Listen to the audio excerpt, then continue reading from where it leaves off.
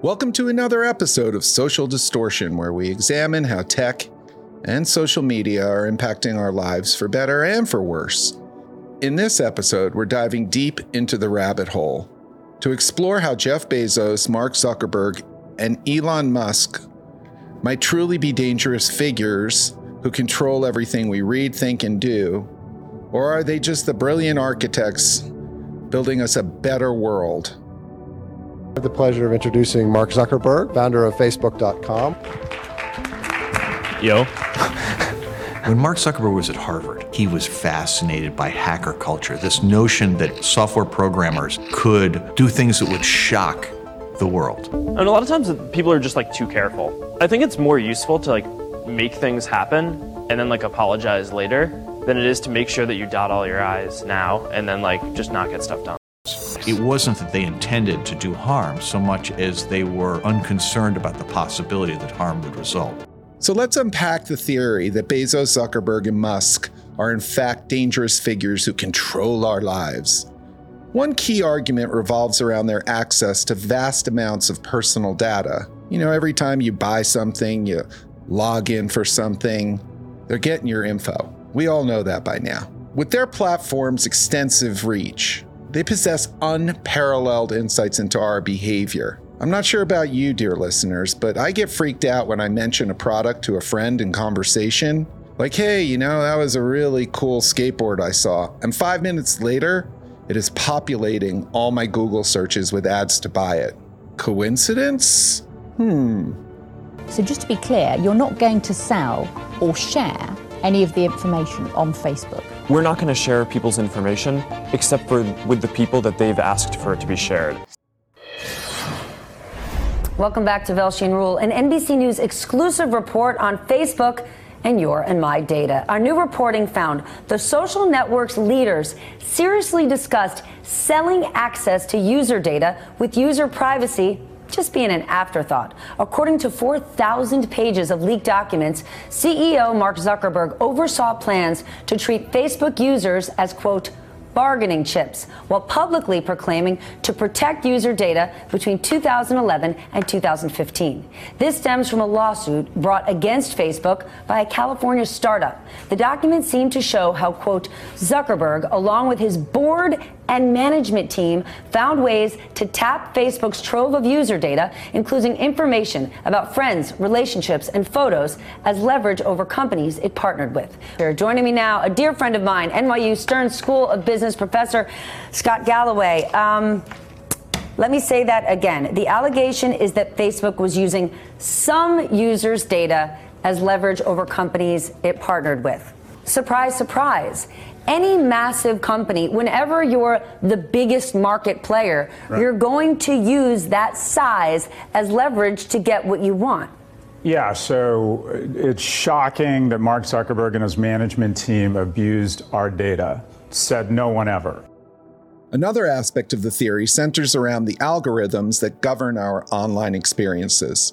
A social media algorithm is a set of rules and signals that automatically ranks content on a social media platform based on how likely each individual social media user is to like and interact with it. Algorithms are the reason why no two users will see exactly the same social content, even if they follow all the same accounts. These algorithms determine the content we see, shaping our thoughts and influencing our decisions. They basically just feed us more of what we are already looking at. This might seem pretty handy and convenient, but it also creates what is called an echo chamber or a filter bubble. Now, we've all heard about echo chambers, maybe not so much about filter bubbles. It's not that different. But the term filter bubble refers to the results of these algorithms that dictate what we encounter online, which fundamentally alters the way we encounter ideas and information. Critics argue that the personalized echo chambers reinforce our existing beliefs and limit our exposure to diverse perspectives. That raises questions about the extent to which Bezos, the Zuck, and Musk control the narratives that we're all hearing and thinking. Facebook's algorithm is designed to feed users content that they find most engaging, and has drawn criticism for its role in creating echo chambers that appeal to people's emotions of fear and anger instead of harnessing debate and nuanced conversation. At a moment of rampant disinformation and conspiracy theories juiced by algorithms, we can no longer turn a blind eye to a theory of technology that says all engagement is good engagement, the longer the better, and all with the goal of collecting as much data as possible. The age of kind of algorithmically mediated media is really different in a couple of ways. So one way is it's not something that we know that we're choosing. So we don't know on what basis, who an algorithm thinks we are, and therefore we don't know how it's deciding what to show us or not show us. And it's often that not showing us part that's the most important. We don't know what piece of the picture we're missing because by definition it's out of view. The immense power wielded by Bezos, Zuckerberg, and Musk cannot be underestimated nor understated. Their platforms have become integral parts of our daily lives, which raises concerns about the concentration of power and the erosion of competition. I mean, who's going to compete with Amazon at this point? Recently, the heads of the big four in tech, Apple, Google, Meta, and Amazon, had to testify before Congress, who is investigating them for becoming monopolies and breaking antitrust laws. Their reach and power over our country in the ways we communicate, the information we are digesting, the products we use, make them the most potentially dangerous actors in our culture and economy. Lawmakers squared off with the chief executives of the tech industry's four most powerful players. Since last June, the House Judiciary Committee has been engaged in a sweeping investigation of each of the four companies, honing in on how they stifle competition in the tech industry. These companies have been consolidating power for a long time. The purpose of today's hearing is to examine the dominance of Amazon, Apple, Facebook, and Google. For years, antitrust experts have been building the case against big tech's questionable acquisitions, predatory pricing, and copycat behaviors. Amazon runs the largest online marketplace in America, capturing 70% of all online marketplace sales. Despite a litany of privacy scandals and record-breaking fines, Facebook continues to enjoy booming profits, $18 billion last year alone. Mr. Zuckerberg, these examples and supporting documents strongly suggest that Facebook does weaponize its policy to undermine competitors. Isn't it true that Amazon refers to third-party sellers as internal competitors? We've interviewed many small businesses, and they use the words like bullying, fear, and panic to describe their relationship with Amazon. Has Facebook ever threatened to clone the products of another company while also attempting to acquire that company? Congresswoman, not that I recall. And I'd like to just remind you that you are under oath, and there are quotes from Facebook's own documents. Prior to acquiring Instagram, Facebook began developing a similar product called Facebook Camera, correct? Congresswoman, that's correct. Did you ever use this very similar Facebook Camera product to threaten Instagram's founder, Kevin Systrom? In a chat, you told Mr. Systrom that Facebook was, quote, developing our own photo strategy, so how we engage now will also determine how much we're partners versus competitors down the line. Instagram's founder seemed to think that was a threat. He confided in an investor at the time that he feared you would go into, quote, destroy mode if he didn't sell Instagram to you. There has never been a greater failure in FTC or DOJ history than approving the acquisition of Instagram. I think we all probably regret that now. Until recently, the Zuck was the only king of shady media. I mean, perhaps Rupert, but let's save that for another show. I mean, there's been more than enough instances and cases of Facebook's reckless pursuit of profit.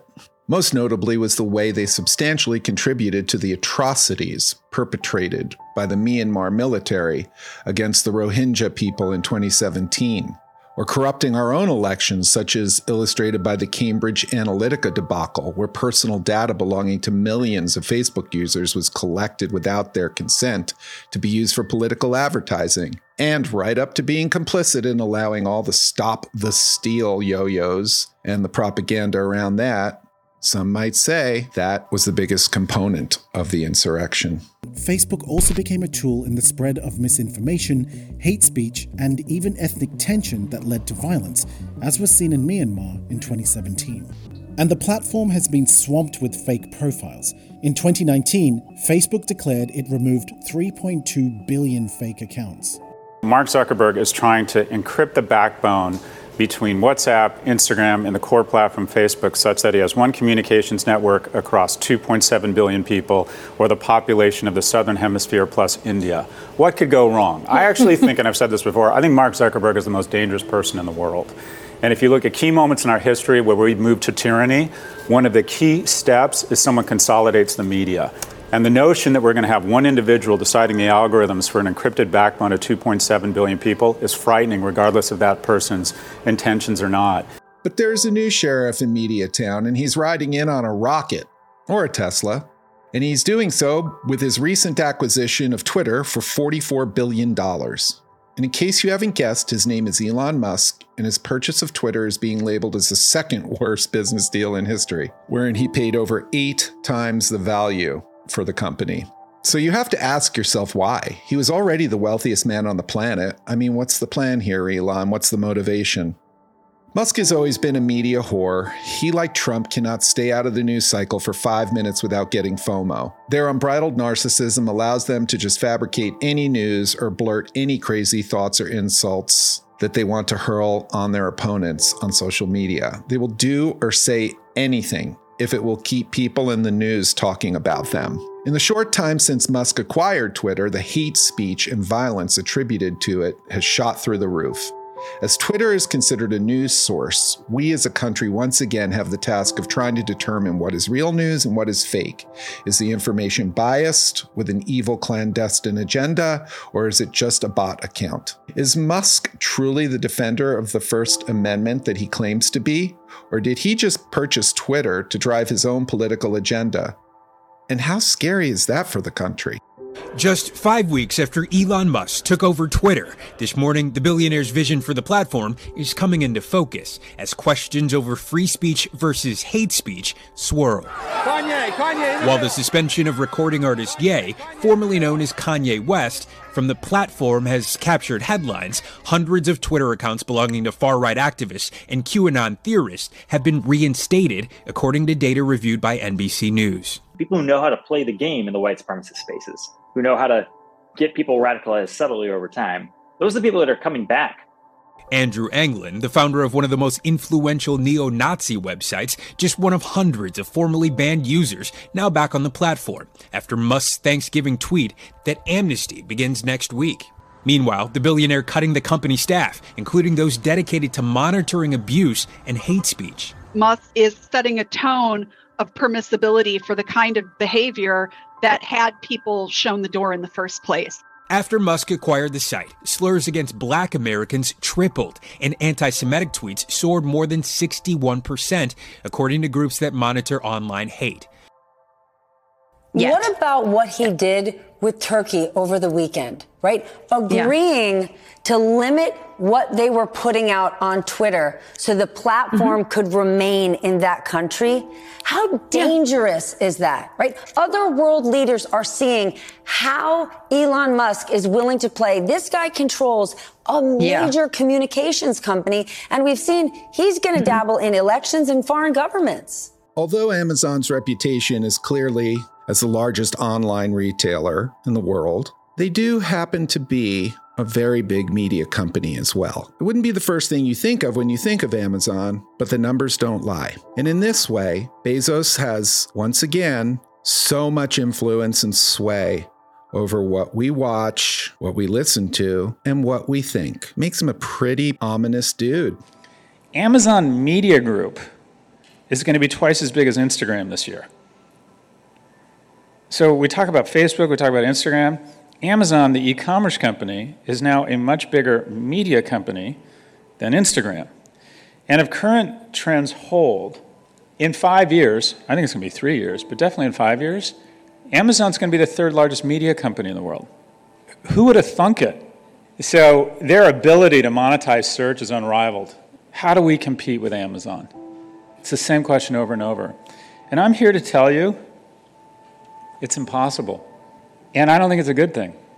They can go into non-core adjacent categories, including media. Amazon is now the second largest spender on original content. They would have been number one if 24 months ago Netflix hadn't heard their footsteps behind them and dramatically increased their spend. So think about that. Original scripted television and e-commerce is now spending more money than NBC or ABC or CBS. Why? Because again, they have all this cheap gasoline. As users, we have a role to play in shaping our digital experiences. We actually have a responsibility in this, By diversifying our sources of information, practicing critical thinking, and seeking out different perspectives, we can mitigate the potential impact of any undue influence.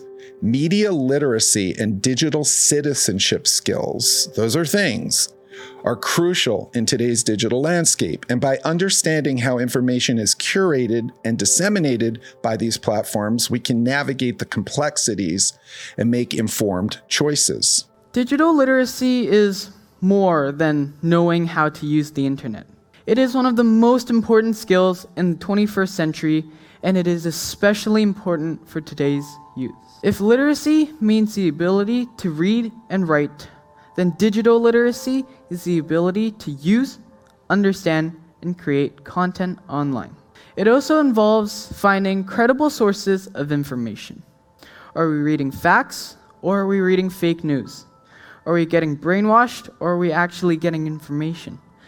These information we receive can change our behavior and perception of the world. Digital media flows two ways. The producers will know who is consuming their content. So even if you may not know it, you could be sharing your personal information. They are watching you, tracking your every move, and learning everything about you. So where does that leave us in the debate over whether the three most powerful men in tech and media are using their powers for good or evil? I don't know that one can think of the answer in binary terms. It seems like the growing fear over AI taking over our planet is not far off from the same debate. These titans, these visionaries, disruptors, inventors, they probably never imagined that their creations would ever cause harm. But as their platforms all have a life of their own since birth, we turn to their parents to control them. The problem is they are not. They are letting their kids run around like wild animals, as my mother would say. They have been so seduced by the power and the profit that on some level they probably have grown a little dark, a little manipulative, since the days that they were in their proverbial garages dreaming of their great world-changing ideas. This is systemic. This is not just Facebook is bad. It's not just about addiction of tech. It's not just about manipulation of tech as propaganda. It's systemic. It all fits together. Right now, everyone's realizing that technology didn't hang the moon necessarily, although there's been the ongoing issues about technology. I think 2/3 of Americans get their news from Facebook, and then around the world, it's even higher. It's sort of, like Google with search, but this is much more important because this is news stories. I think they have a careless relationship with management of problematic material on their site. I wouldn't say they're doing it on purpose. They're not, Mussolini trying to take over things. I just think they have this unusual relationship with the First Amendment that they think they're protecting people when actually the way they're managing the platform is hurting people. And you saw that happen most dramatically in the attacks on Capitol Hill. Ultimately, the power is in the consumer. Us. You want to shut down Amazon? Stop buying shit on Amazon. You want to shut down Facebook, Twitter, and Insta? Stop using them. Delete your accounts. We can't trust our elected officials anymore, so it would seem. So instead of attacking our nation's capital, how about we ignore the crazies and take their voices away and go back to reading factual reporting from actual news services, not these clickbaiting, money-hungry, ethically challenged tech titans? I'm just saying. We now get the majority of our news from our social media feeds, and the majority of our news coming off of social media feeds is fake news. I am not allowed to be political or use curse words or talk about religion in class, so I can definitely not say Zuckerberg has become Putin's bitch. I definitely cannot say that. Sheryl Sandberg has repeated this lie that we are not a media company. Facebook has openly embraced the margins, the celebrity, and the influence of a media company, yet seems to be allergic to the responsibilities of a media company. Imagine McDonald's. We find 80% of their beef is fake and it's giving us encephalitis and we're making terrible decisions. And we say, McDonald's, we're pissed off. And they say, wait, we're not a fast food restaurant, we're a fast food platform.